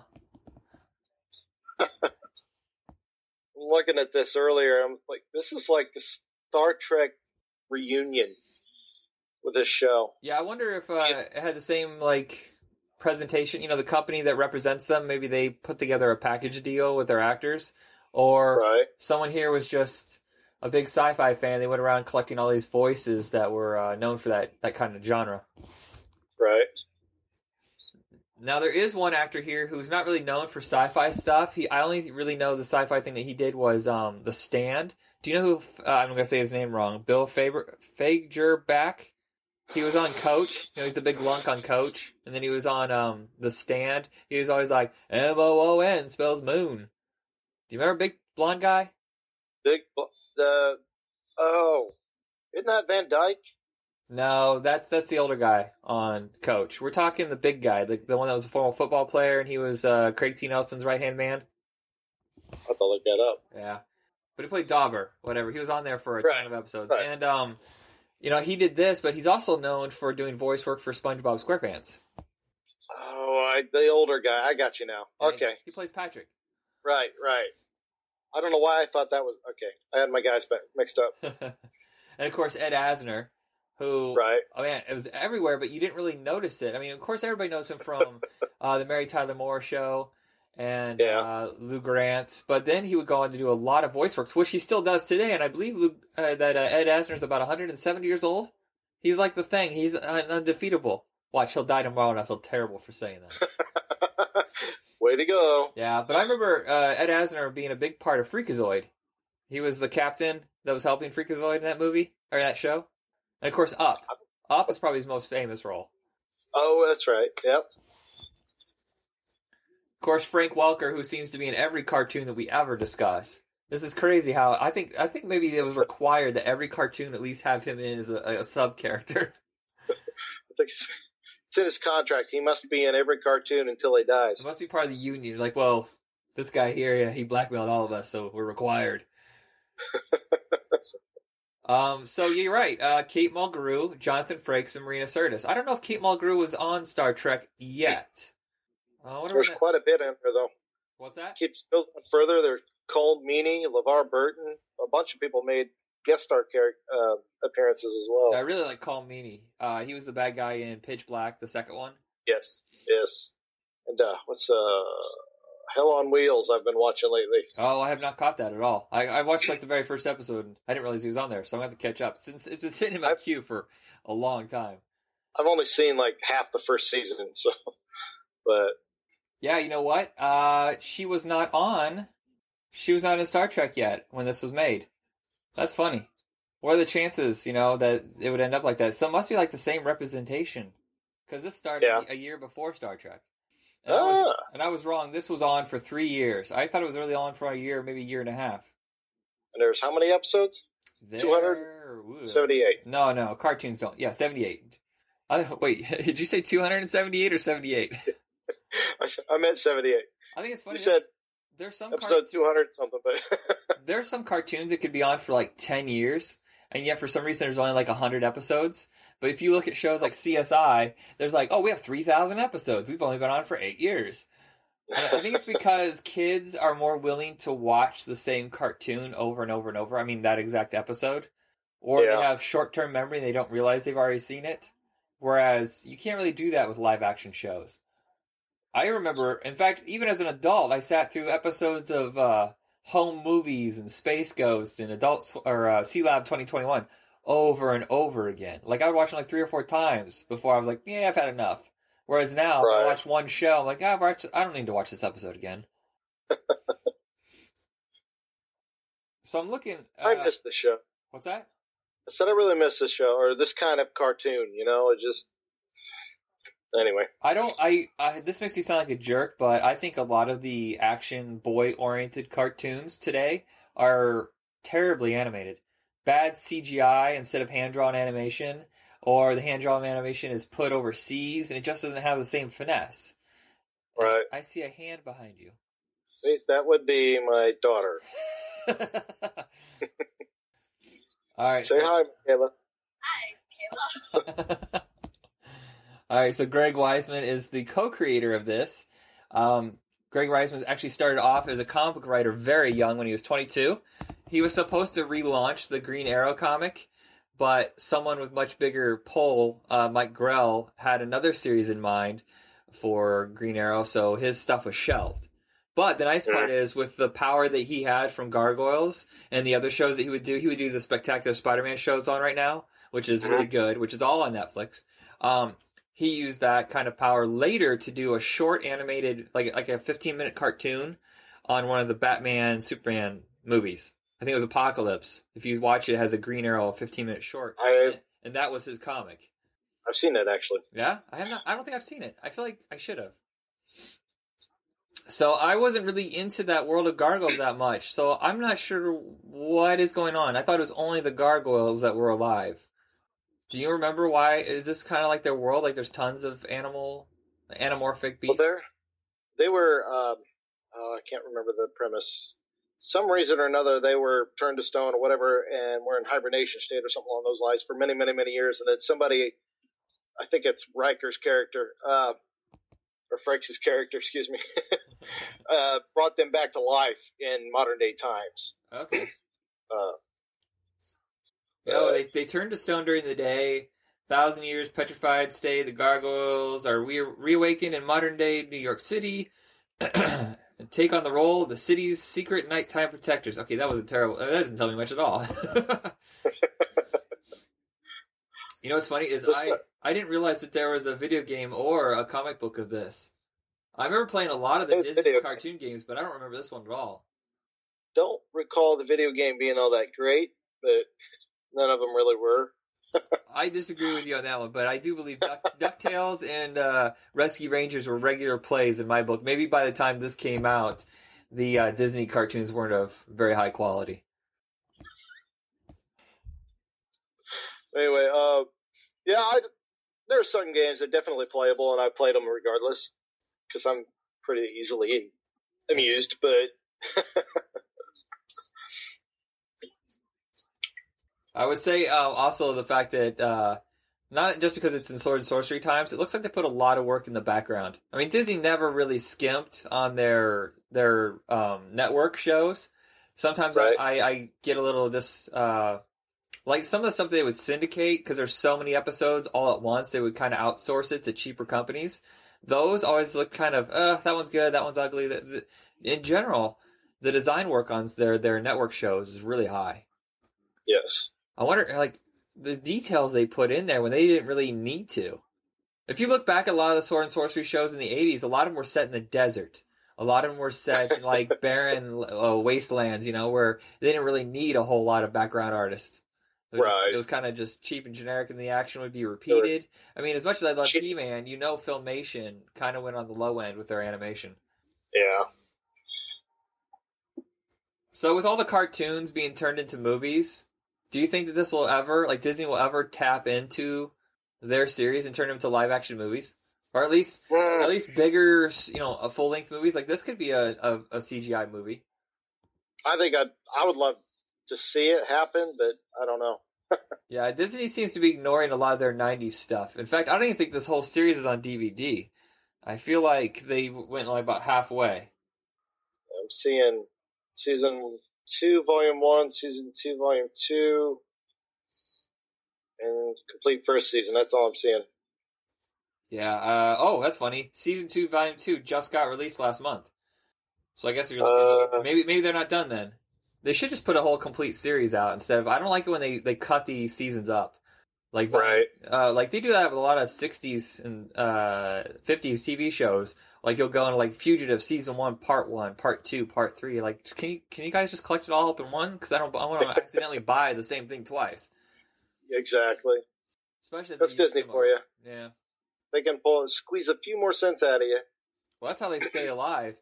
They never had a huge catalog during the 80s, and they just kept taking stuff out of circulation and re-release it in theaters, and now they do it on video and they take it away, and it disappoints some people because they're like, I want to pick up Little Mermaid. Oh, it's been out of print for about 6 weeks now, and it's not coming back into print for another 4 years.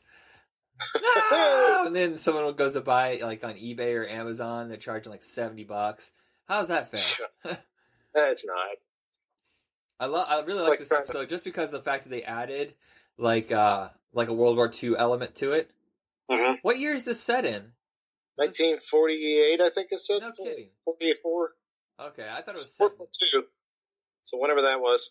Well, that's even cooler. That's that era where, like in the late 80s, I would say probably from the remake of The Untouchables through Batman, Dick Tracy, Rocketeer, and I think it kind of ended with The Phantom. That whole chunk of time, there's lots of stuff that was a throwback to like cliffhangers and serials and the Shadow, stuff in that era. I love the look and the design of that. I will find myself on a regular basis listening to the old radio plays. Yeah, I love that, and I read pulp novels, so this is something that really like clicks in my brain. Like, ooh, I like this. And I don't remember a whole lot of cartoons being set in this time era, like from the 20s to the 50s. Right. I'm a big fan of that era myself, but radio in general from that era is just, when I was driving truck, that's what I did to keep me awake. Music lulled me to sleep. Really? Comedy, it's okay for a while, but after a while you get tired of hearing the same old crass stuff over and over again. But they had old-time radio shows on, and that kept me awake and interested in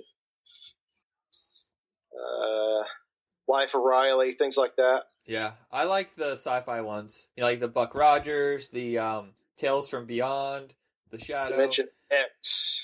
Oh yeah. X. Do you remember the superhero? You know the superhero Blue Beetle, right? Yes. Okay, so there's been 3 iterations, maybe 4 iterations of the Blue Beetle. There's the current one that's in all the cartoons. That's a Latino kid, I think Javier Hernandez or something like that. And then before that was Ted Kord, which is the one that I know from the 80s, who was in the Justice League. And then there's I think there's the 60s version, but then there's the 40s version, which might be the same thing as the 60s version. And he was really, really popular for a very short period of time. And there was a radio show where they did like 17 episodes. And for some reason, the popularity just died off really fast, and they canceled the show. But they're really high production values. If you ever find those, they're really rare. But I'm sure there's somewhere online that they have them saved. You can just stream it. And that's the nice part. A lot of those radio shows are public domain. Yeah. And to bring it back around, a lot of our early voice actors in cartoons started off on these radio shows. Yep. Orson Welles probably being the most famous person to come from radio shows. War of the Worlds being something that nearly was a catastrophe. Right. Mel Blanc started off there, and it'd be kind of cool if someone, every once in a while you hear about someone doing like a one-time only thing on like NPR or some radio station. They do a radio show, but it would be cool if someone did a podcast where they did those kind of shows, but like of classic pulp novels or like short stories. Like maybe take some of those old Robert Heinlein or Robbie D. Howard stories, or maybe some Ray Bradbury. Maybe like a 20-minute radio show just based on one of his short stories. But it must take a lot of work to create all those special effects, all those sound effects. Oh, but it'd be so much fun. And it's funny is a lot of that stuff that went into those radio shows would be used in animation later because they need the voice actors. They would need those sound effects. Some of those which were just created by the mouth. I was watching that documentary you were telling me about. Hey, I know that voice. And it's funny watching these guys create half of the stuff with their mouth. They don't need they don't bring in some toy or some gadget. They just do it themselves. But on that same token, you sit and watch videos of some of these guys and what they do. Stupid little things around your house that they use to make sound effects that are just insane. Yeah. You would have never even thought about it. So I would love to have that job. Yeah, a Foley artist too. I mean, he doesn't really do stuff for cartoons, but he does stuff for movies where you just have a guy walking on rocks and he's getting galoshes. Well, this guy's about 250, so all right. So first thing we're gonna do is we're gonna put gravel down, and then we're gonna put like plungers, and then put boots on the end of the plungers, and just to make it sound like the right weight. Yeah. One of these days, I want to try my hand at it. I think it'd be a lot of fun. But we should do a radio show. I can't do voices though, so I need somebody else for that. You can't do voices whatsoever? Most of my voices sound the same. I can't differentiate them. You used to do a really mean Marvin the Martian. Yeah, my freaking sinuses have wreaked havoc on that voice. Damn. That's too bad. Not to mention my singing voice. I wonder what it's like for voice artists, because they constantly have to warm up their voice and practice and loosen it up and clear their sinuses. Don't eat foods that would give them acid reflux. You know, be very careful because that's their main source of income is their voice. Right. And they have to be very careful the way they talk. They can't just be like, yeah, I'm going to go drink a lot and start smoking. I wonder how many voice actors in the 50s and 60s were smokers and then end up like just destroying for them later. Like you listen to singers who do it and you're like, you're crazy. Like back in the 50s, Frank Sinatra, Dean Martin smoking like crazy. And then you get to the 90s and Frank Sinatra, not just because he was old, it was like, little girls with little fly me to the moon. Not sexy anymore, is he?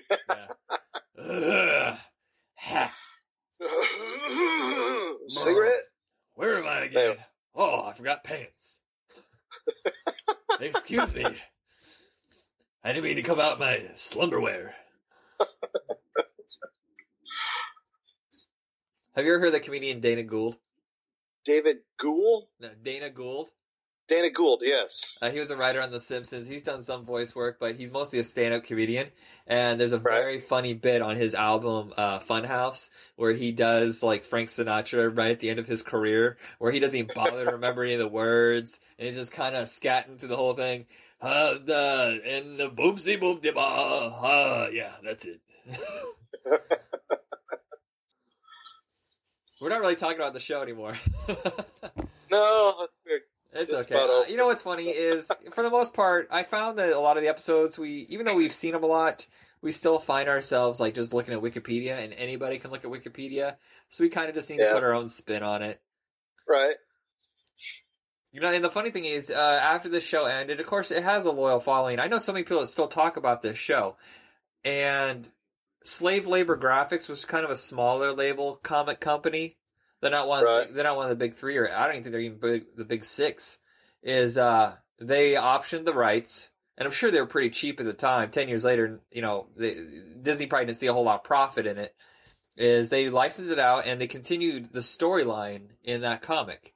So it's kind of cool that independent comics can do that. A lot of companies are made and on just licensing out the right properties. Would Dark Horse be as strong as they are without Aliens vs. Predator or Star Wars?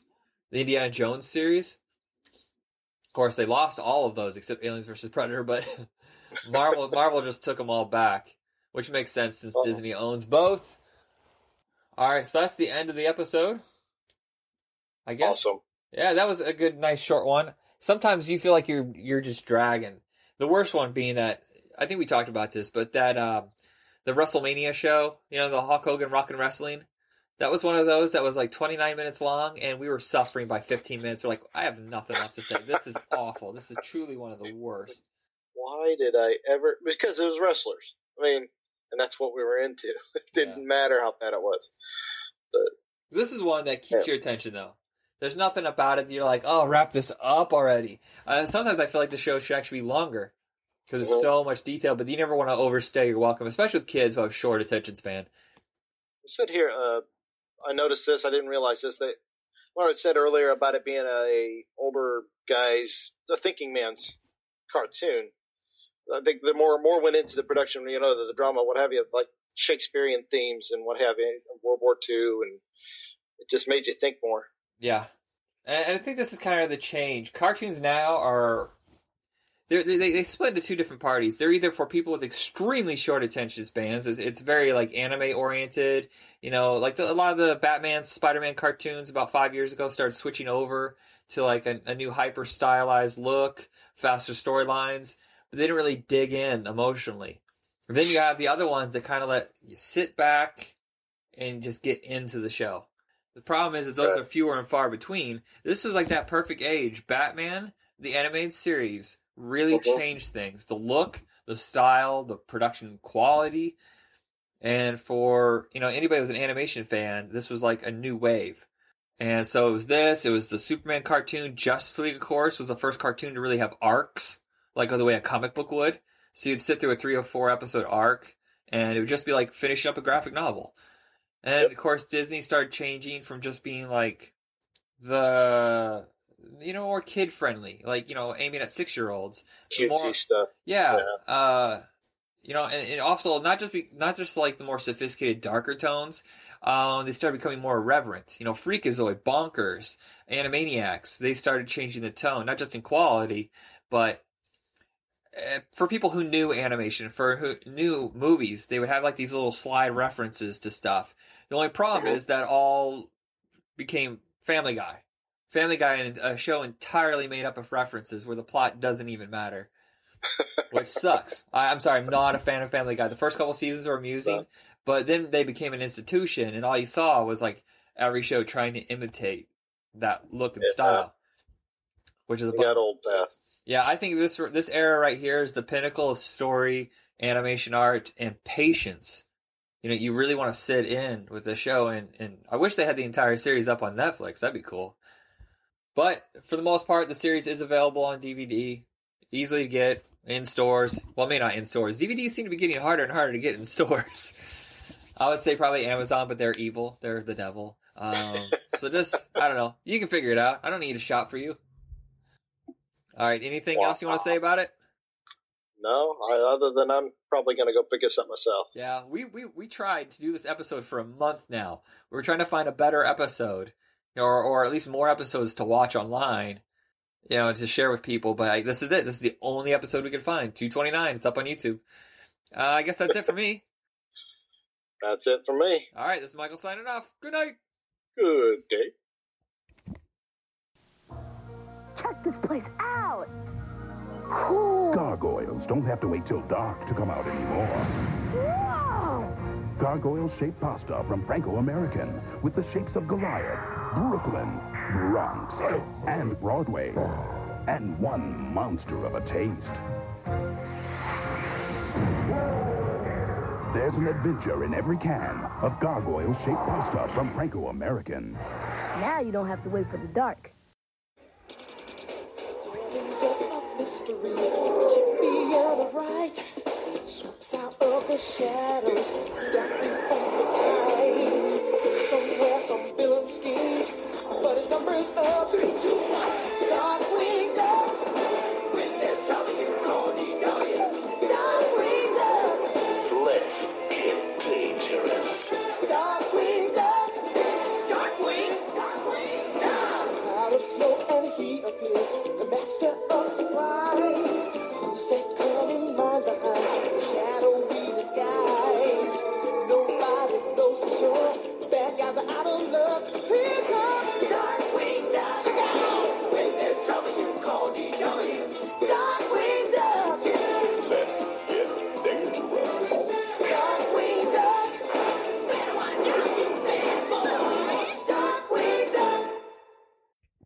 Welcome everybody to Retro Rocket Entertainment presents Back in Tunes. This week we're going to be discussing the Disney classic, Darkwing Duck. I'm your host Michael, and my co-host?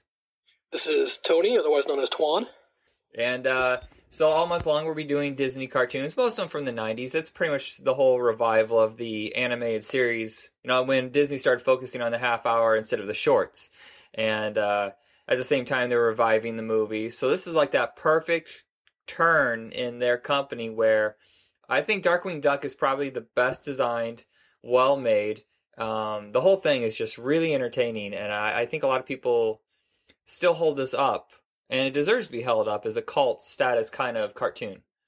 Yeah, no, I agree. I think this is one of those ones where Disney was going from the classic style of cartooning towards a more mature audience, going towards an adolescent and adult audience, especially with superheroes coming in, Spider-Man doing really well on TV at the time, and various other superhero TV shows coming in full bloom.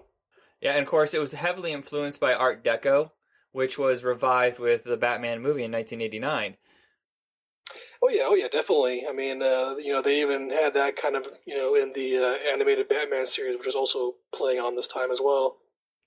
So before we get too far into our discussion here, we should probably just say the episodes are up on YouTube. We usually discuss the first episode. Actually, we discuss the whole series while we watch the first episode is what I should say.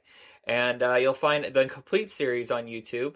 I would probably say, just for the benefit of not feeling like a thief, watch maybe a few. If you really like it, you can always buy the series. Otherwise, just check it out. And yeah, no, it's definitely worth the buy, I assure you. All right, and here we go. And hit play. Yeah, I love, it's not just a play on Batman, it's kind of a play on all those 30s and 40s action heroes. I would say it's probably more influenced by The Shadow than Batman. What I think is kind of fun, though, is it's like you said, it's not just Batman, it's Spider-Man, it's DC, Marvel, and even more fun is, The Shadow's in there, and you have, James Bond's elements. I mean, they're trying to pull in the full gamut for the new audience reading. Yeah, I feel like, there's influences from a lot of those pulp heroes. Yeah, Disney made sure... It's hard to say because, while there's a heavy influence on the pulp genre, which was revived with Batman, Dick Tracy, The Rocketeer, they also were smart enough to keep it contemporary by spoofing a lot of the stuff that was going on at that time, even being a spoof of current superheroes, current cartoons. It was probably the most irreverent of all the Disney cartoons until I would say Bonkers, which Bonkers is completely one of those reference kind of cartoons. Oh yeah. Whereas this one, it had its own storylines. It kind of would have little tiny side points where they were referenced to something else. Whereas, Bonkers was almost completely like a connection to other pre-existing things. Yeah, I mean, Bonkers was kind of episodic, where this was kind of leaning towards every episode could stand alone, but there was a continual ongoing thing. Not to mention the fact that there were also crossovers from this and other TV shows too, so that was kind of cool. The one thing that surprises me, of the 4 or 5 series that Disney did before this, Gummy Bears, DuckTales, Rescue Rangers, and I want to say Tailspin was right before this. Am I wrong? I want to say so. I mean, that was kind of one of the crossovers. People were talking about the fact that Launchpad McQuack's plane was the same plane that Baloo had on Tailspin. I don't know if that's accurate or not. Yeah, I mean, I think he even makes a cameo in it, if I remember correctly. And it's kind of funny because Disney, by having those cameos, started that whole... It's kind of another way of, creating another universe. The way, I think Warner Brothers is probably the first cartoon series to open a world, where every company, or every cartoon that Hanna-Barbera did, was in the same thing when they did, what was it, Animal Olympics? Not Animal Laugh Olympics. Yeah, Laugh Olympics, Wacky Races, I mean, they're all, singular universe items. Yeah, and then they didn't really touch on that ever again until Disney started doing little touches here and there. Now it's normal for you to have this huge universe with tons of superheroes or tons of characters from the same creators. Yeah, no, I mean, even back in the day, you would never consider, Mickey Mouse and, Donald Duck, to be in the same screenplay ever. It wasn't until much later that you can start fathoming the fact that, maybe they're part of a singular entity. Yeah, it's funny is, I never batted an eye when, how the Warner Brothers characters, they would intermix. They were, like Daffy Duck would show up in this, Bugs Bunny would show up in that, with Elmer Fudd, or, just change out the villain.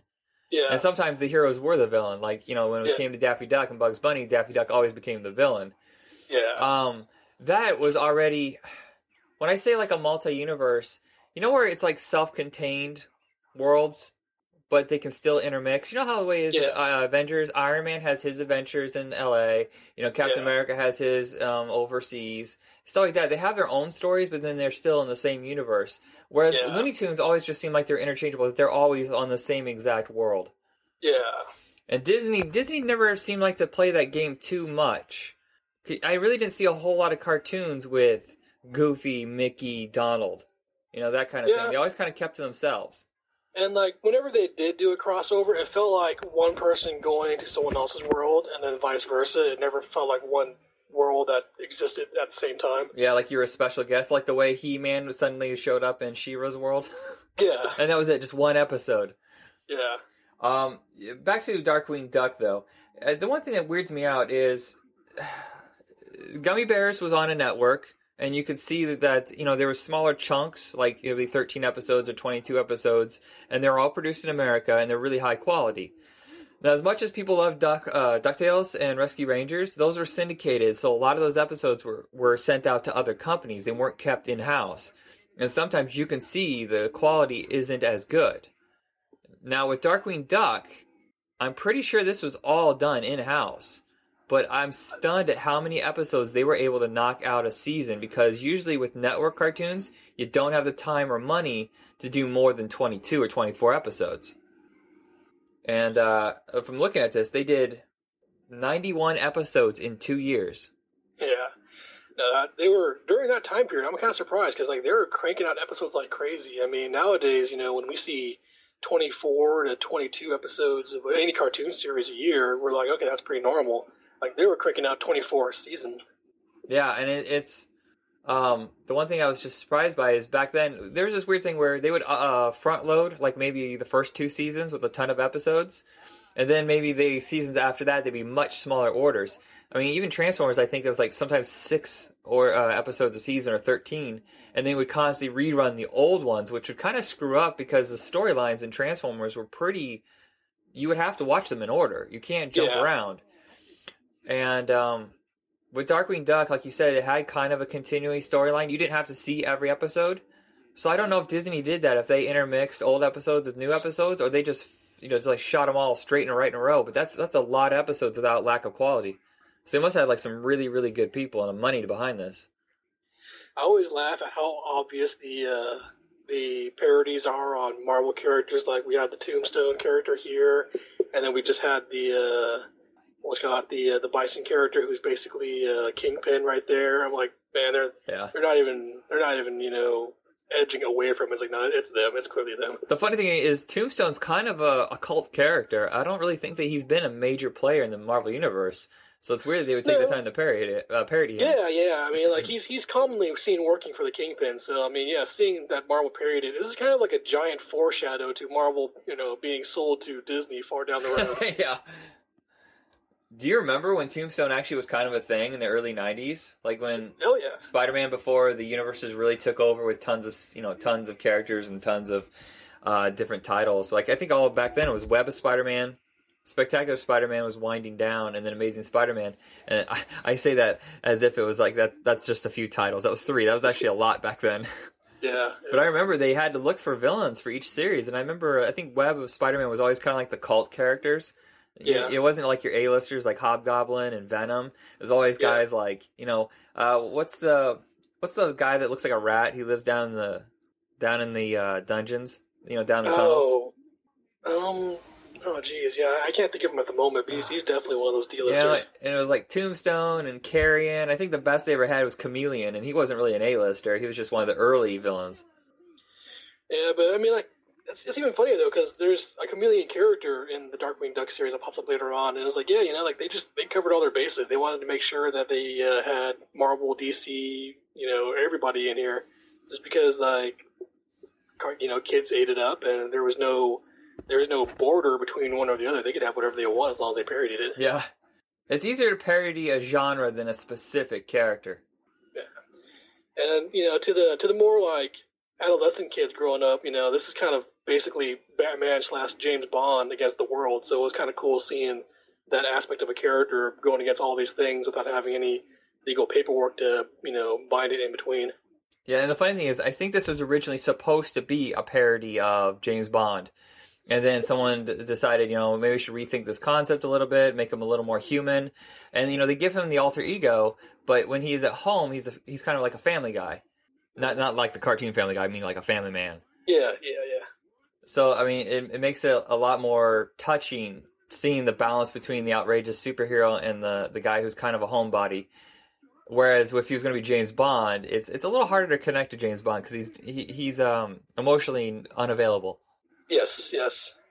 Yeah. Oh, and here comes Launchpad McQuack, the crossover that no one really understood why or how, but.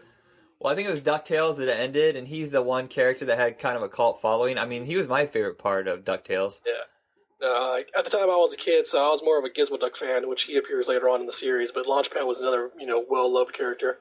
Oh, okay. So I guess, it says right here, there was an episode of DuckTales called Double O Duck where Launchpad McQuack starred as a secret agent. And, you said Gizmo Duck? Gizmo Duck, yeah. We created a page with Gizmo Duck. A character from the final season of DuckTales is a sidekick. I must have not have finished DuckTales because I don't remember Gizmo Duck. What was he? Yeah, Gizmo Duck was kind of an experiment that the scientist Duck was doing and got accidentally tripped up by a random, how was his name? Quentin Quack, I think was his name.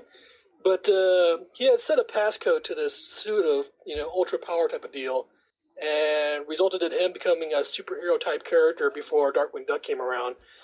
And so he was this mild-mannered guy living in a trailer park that accidentally got this super suit. And he later on pops up into this series here as, the professional superhero looking down on this Batman-like character. So it's kind of fun to see.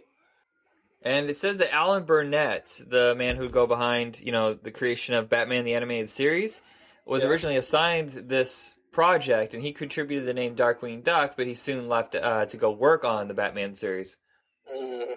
I can't imagine what they would have called it if it wasn't Darkwing Duck. Dark of the Night, the Duck Knight.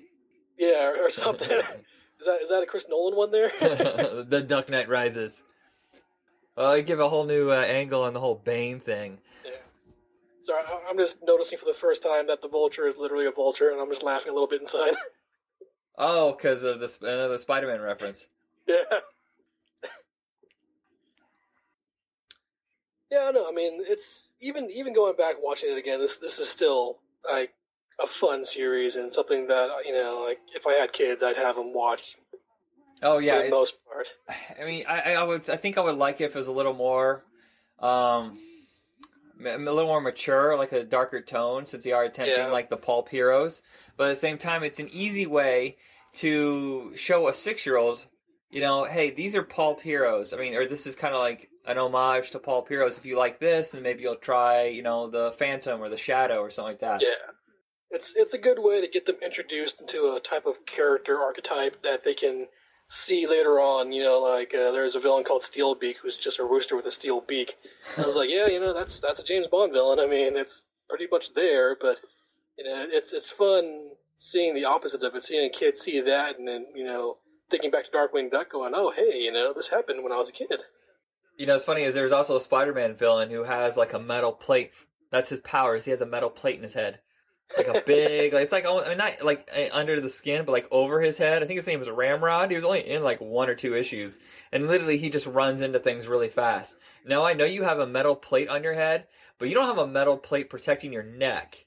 So yeah, your skull will take the impact, but your neck will break. It never made any sense. You see, like, that goes towards, like, the how far you willing to disbelieve certain things, Which makes it open to parody and spoofing with, Darkwing Duck just had a whole field to play with. And I don't recall a whole lot of, well, maybe the Mighty Mouse series from '88, the one that Ralph Bakshi produced and John Kay did. That one was probably the first to really spoof the whole modern superhero genre. Yeah. So maybe they were first to the plate, but this is more successful by a long shot. Oh, yeah, absolutely. I mean, it was because of this series that I went backwards and saw other things, too, that I probably would have never watched. Like, I really enjoyed Secret Squirrel, which nobody watched at, my age. That And one's that been was a forgotten. fun series. Yeah, Hong Kong Phooey. You know, he was kind of a play on superheroes. Yeah. Captain Caveman. Oh man. Which has got to be the most absurd of all the superhero type stories because we're supposed to believe, you know, that he's just. Well, didn't he work in an office or something? Or something, yeah. And then he would just like take off his glasses and whip out that little club and become Captain Caveman. Which later became Caveman and Son. By the way, what's up with Wilma and Betty working with him in the office? Yeah, that's another situation to where it's like, how far are you willing to suspend your disbelief? Was that set in modern age, Captain Caveman? Or was that set? I can't remember. No, it was back with the Flintstones. It was? Okay, because see, I was about to question, I was like, did they get transported in time? Was it a Jetsons thing? And that's how it existed. I haven't seen Captain Caveman probably since it aired, 30-something years ago. Oh, man, I try to forget about the Jetsons meeting the Flintstones sometimes. They wanted you to believe that they went back in time, but really, they're probably just up in the sky and just came down, and that's what they saw down there. Yeah, who knows? It could have been an alternate universe, too. Yeah. The funny thing is, Jim Cummings, I was watching this documentary on Netflix called Hey, I Know That Voice. Have you seen that one? I have not, no. Yeah, it's about an hour and a half. It's called Hey, I Know That Voice, and it's all about voice actors. Like their origins, how Mel Blanc became a superstar, and, the people who came up after him. And Jim Cummings is actually a big part of that movie. And just watching him jump into every single character. And the sad part is, I think he skipped doing Darkwing Duck, which I think most people know him for, which is kind of disappointing. Oh, I always love the random interjection of the child character, so the kids can have somebody to latch on to. Yeah, most of the shows always has. If it wasn't a little kid, it was always like a little robot or. Okay, so you remember the Fantastic Four series where they couldn't have. Yeah, Herbie. Torch, they threw in Herbie, and they had. Man, I'm getting kind of foggy on some of these memories. Who was the one, the wizard in He-Man? Oh God,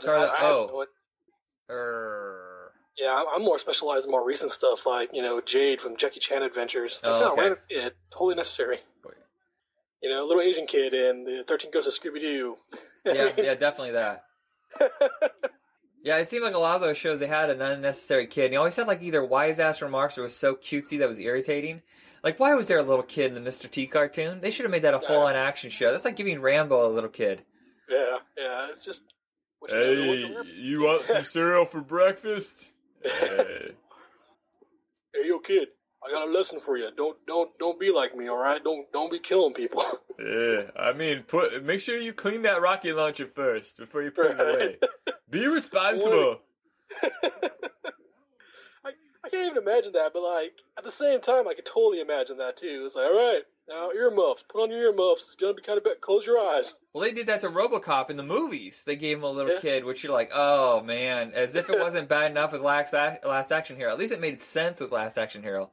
Yeah. But RoboCop 3, it's like, oh, you guys are just trying to get whatever little audience is still watching these movies by throwing a little kid in. That was like a 90s trend. Either throw in, like, okay, so if it wasn't a little kid, they would throw in like an ethnic goofy guy. Yeah. Remember Scorpion King? Scorpion King, oh jeez. Yeah, Grant Heslov is a good actor and a great director, but man, you could tell that they were just like, we need to find like a little corner niche here, and let's just get some, goofy guy, and I don't know. It was kind of like the Rob Schneider disease. The Judge Dredd did not need Rob Schneider. What are you talking? No. See, I disagree with you wholeheartedly there. I mean, if they're going to have Sylvester Stallone as Judge Dredd, it's like they've already gone too far. Oh, yeah, okay, I'll give you that. Yeah. It's not like the Carl Urban one. If they had thrown Rob Schneider like Carl Urban, I'd be like, no, y'all don't even know what you're doing. But the moment you had Stallone in for Dredd, we all knew which way it was going. That he wouldn't wear the helmet. Yeah. So I didn't know this, but Darkwing Duck's motorcycle is inspired by Judge Dredd's, his vehicle. Yeah, that doesn't surprise me. I mean, once again, like, they were just grabbing from whatever they could, everything that they could. Yeah, and the funny thing is, they grabbed a reference that wasn't even popular in America. That Judge Dredd was a very small niche audience in America. Even after the movie, he wasn't that big. He's never really been a huge thing, so it's kind of like, either they were trying to gear towards, the European audience, or they were just like, let's find this weird reference to play out. Well, I mean, like, The Tick was doing really well in America. That's Ben Edlund, so, I mean, it was worth a shot to throw in there. You know, and once again, they're trying to grab whatever base they could at the time. So if they could grab the older base and younger base and whatever they could. Dude, we got to do the Tick. Oh, yeah, we have to totally have to do the Tick. That's one I watched. I noticed that I started to move away from cartoons like this. I remember watching like the first season of Darkwing Duck, but after that I started moving into like X-Men and Spider-Man. Yeah. And then that's when like the, Beavis and Butthead and the Tick, more like reference or irreverent style cartoons, Animaniacs, Tiny Toons. Yeah. Actually, Tiny Toons was probably the same time as this, if I remember correctly. Yeah, I think Tiny Toons came roughly around the same time, and same thing with Animaniacs too. Which, like, Animaniacs, Tiny Toons, and The Tick were some of the few cartoons that were still like flat out super childish that I really enjoyed and didn't mind at all.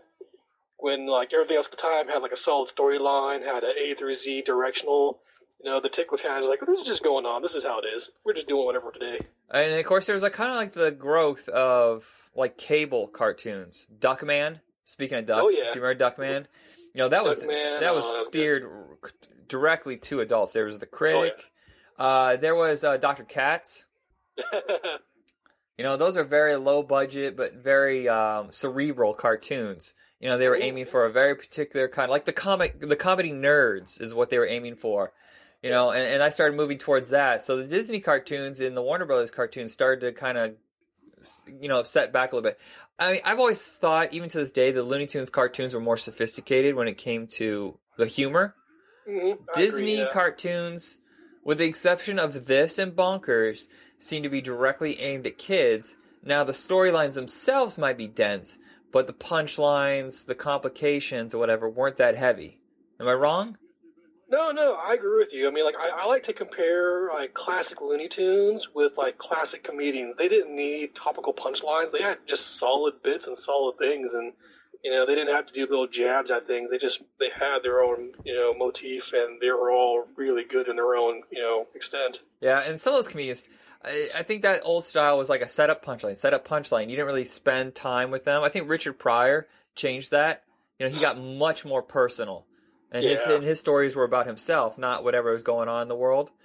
But George Carlin, he went darker and, he was more political and stuff like that.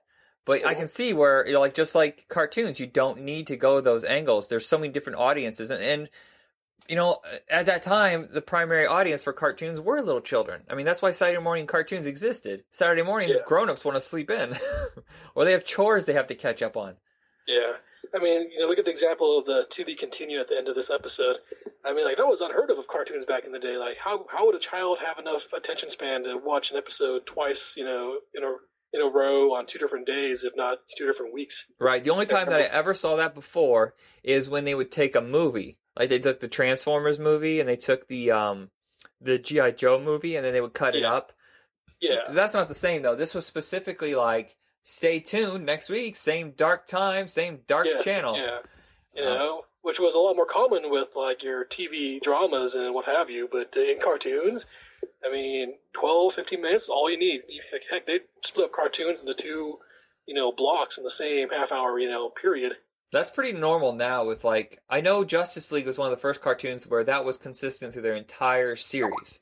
Yeah. Where it would just be, one per. But, I kind of like the fact that you have to continue every week. It kind of reminded me of the old Batman TV show, where they'd have back-to-back episodes. You wouldn't have to stick around for 4 or 5, but, just one more. Yeah. I mean, like they tried doing it in the old Rocky Raccoon cartoons, and even then, like, it would be stay tuned 5 minutes later when we come back to it again. Not stay tuned until next week. That was a way to keep you around for the whole episode while you saw the other shorts. Yeah. We should do that one too. I really love that whole Jay Ward world. There's so many cartoons to even talk about in one episode. Right. Did you ever play the Darkwing Duck games? I did not.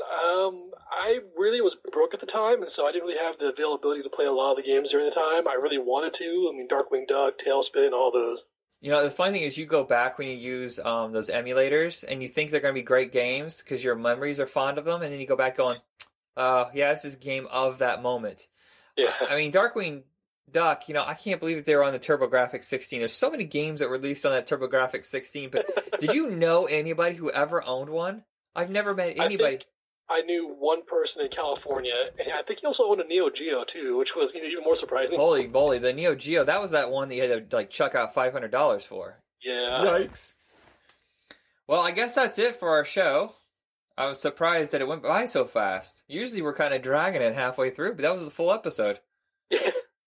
So the cartoon series ended in 92 after 91 episodes, but Boom Studios, which is a comic book label, they did continue the storylines for a short while. If you want to ever pick up those, you can probably find them on eBay or some comic book company.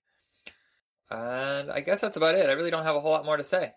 Oh, that pretty much covers it. All right, well, that's it for us here. Thank you for sticking through. This is our last episode of Disney Month. And then I think next month we're going to do a couple holiday ones, but after that we're just going to hit like whatever we want. I think sticking to the format's a little rough. If anybody has any suggestions for cartoons they want us to cover, we will consider it.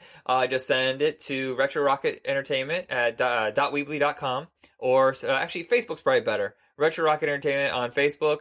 Just send us a message what cartoons you're interested in us watching, and we'll check it out. That's it for me.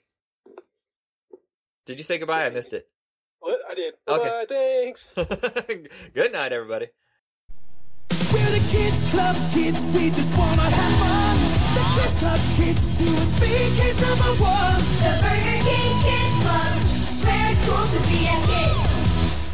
Burger King has fun treasures for you. I'm sure I buried the treasure around here. It's your favorite Disney characters like Goofy, Darkwing Duck, and Bonkers on cool beach toys. You can collect all 5 one in every kids meal only at Burger King. Gosh, maybe I grabbed the wrong map. The Burger King Kids Club is a cool place.